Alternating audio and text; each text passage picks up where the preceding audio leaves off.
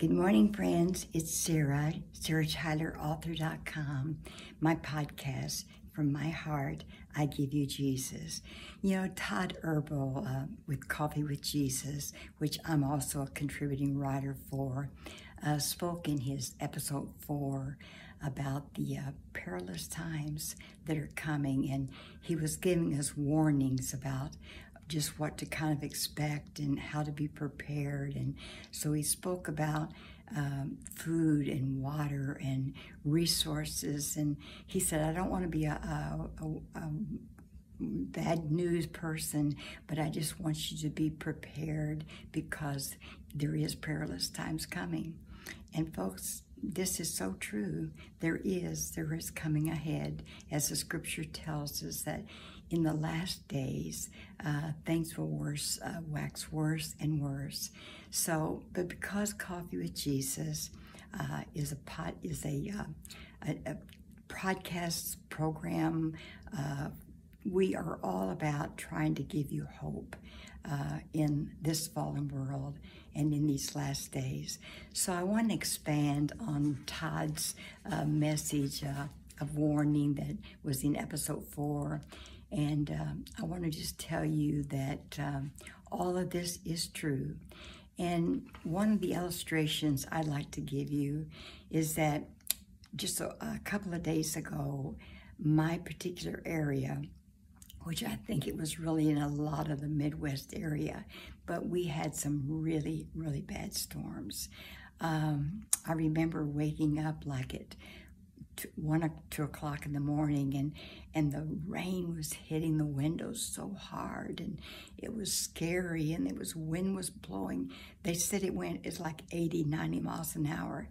So whether it was a tornado or it was just heavy high winds, they really have not told us that for sure.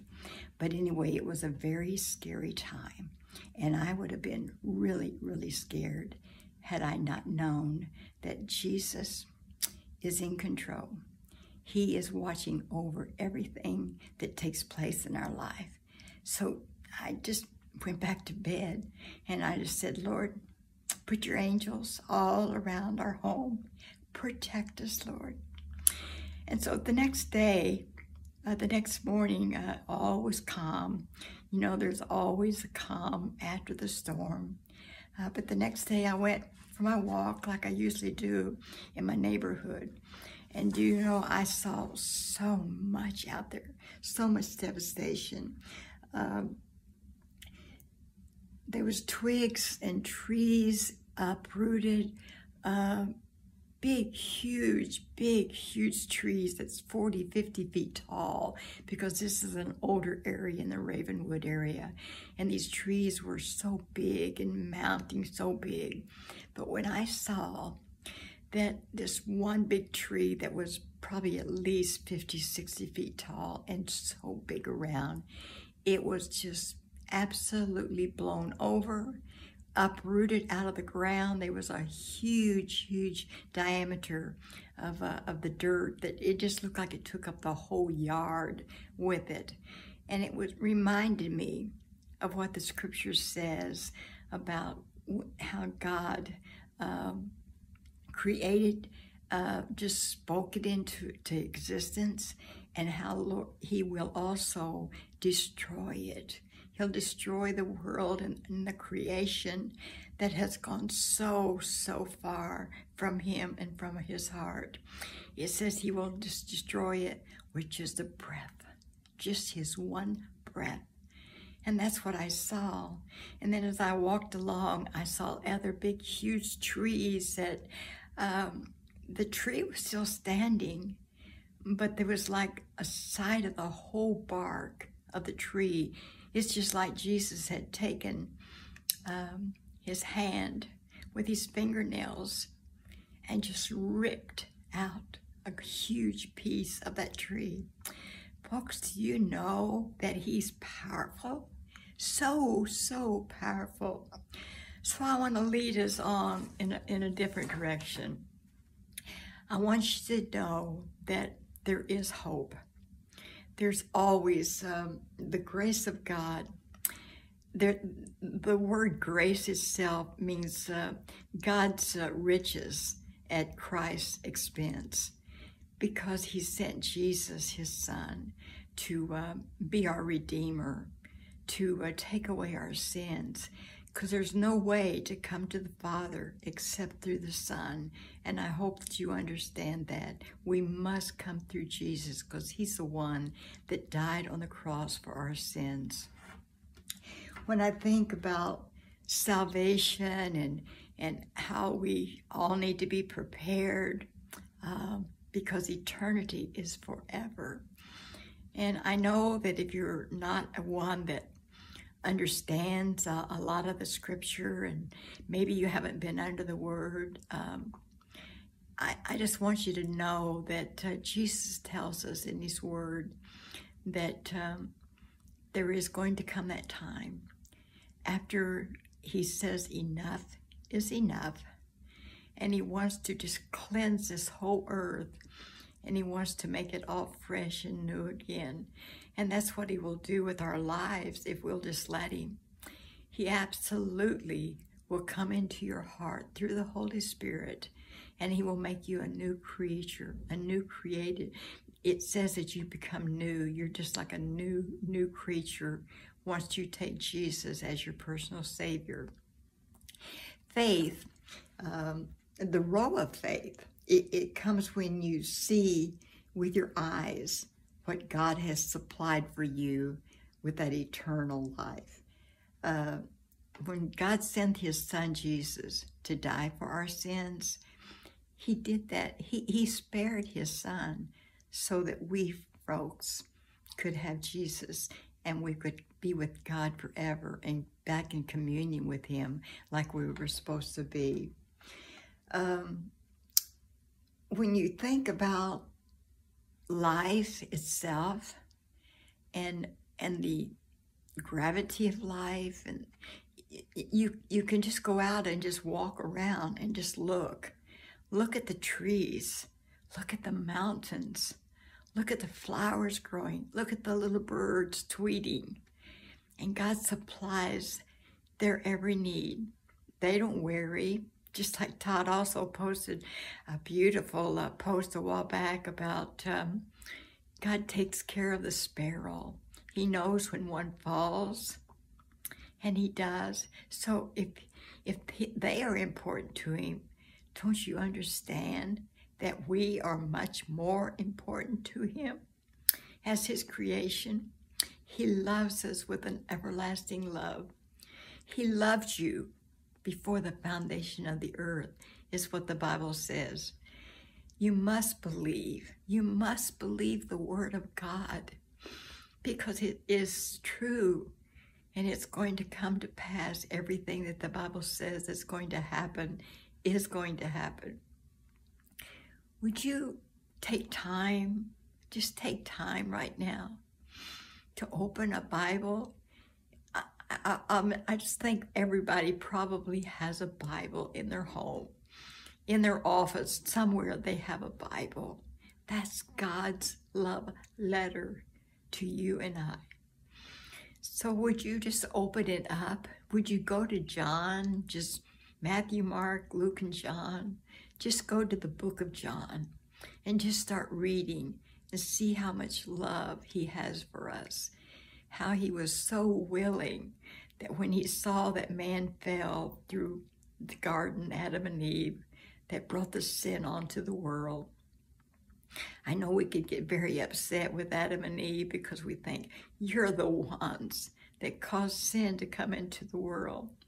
But God knew, he knew from the foundation of the world that this was going to happen. But man has a free choice. You have a choice. You can either accept or you can reject. And all that I could do, or anybody else that are telling you about the love of Jesus and how he died for your sins and he bled, and we know how crucial all of that was, because when he was on that cross and when he died for our sins and he said, "It is finished," he had God had to turn his face away from his only begotten Son because he couldn't look upon all the sin that was on Jesus at that point. All of your sins, all of my sins, our past, our future, our present, all of our sins was taken upon Jesus at that point. It's sad that something as precious as Jesus is had to be the one to sacrifice his life for our sins. But that's what he did. That's what he did, friends. But do you know that he rose again the third day? That shows that we too, that take Jesus as our Savior. 1 Thessalonians 4:16 tells us that the dead in Christ, will rise first. And then the rest of us that remain, that know him as Savior, will be caught up to meet him in the air. And so shall we ever be with the Lord. That's grace, that's mercy, that's God's love. Will you please take what I'm saying, take it to your heart. It's so simple. The thief on the cross that was right there between Jesus, there was two thieves that were crucified also that very same day. And Jesus was in the middle, and they were on both sides of him. And one was just blaspheming and crying out and being very, very rude about everything. But the other man, he turned and he said, "This man has done nothing. We deserve what's happening to us, but this man has done nothing."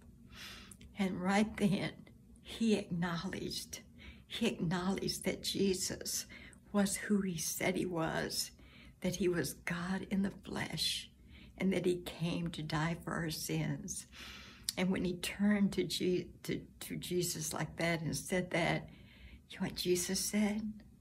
He said, today thou shalt be with me in paradise. That's how simple it is to just trust that he is who he said he is. Know that he died for your sins, and that if you'll just give your heart, your whole being unto him, then he will forgive you of your sins. You'll be cleansed. You'll become a new creature. Doesn't mean you won't go through some of these rough times that we all go through, just like my neighborhood did and I did. But it does guarantee you that when you die or when the rapture happens, you will be with Jesus in paradise, eternity, forever and ever. So friends, I ask you again, will you? You have a free choice. You can accept this Jesus of the Bible that is a true and will show you one day that it is true. You do not want to be left to go through the great tribulation that comes after the saints are resurrected out of here and taken home in the rapture, because that's when the Bible tells us over and over how the wrath of God will be poured out upon the whole world. You think you got some rough times now. You think the storms are bad. You think the uprooted trees are horrible and devastation and people dying of different plagues and diseases. It's going to be so much worse in the tribulation. I don't want to scare you, but I do want to scare you, because I want you to know that he is the way, the truth, and the life, and no one comes to the Father except through the Son. Accept Jesus as your own personal Savior today. Then, friend, I will see you. I will see you in the air. I'll see you in glory. And forever and ever, we will be with Jesus. It's going to be wonderful. Please come and go with me. Thank you for listening.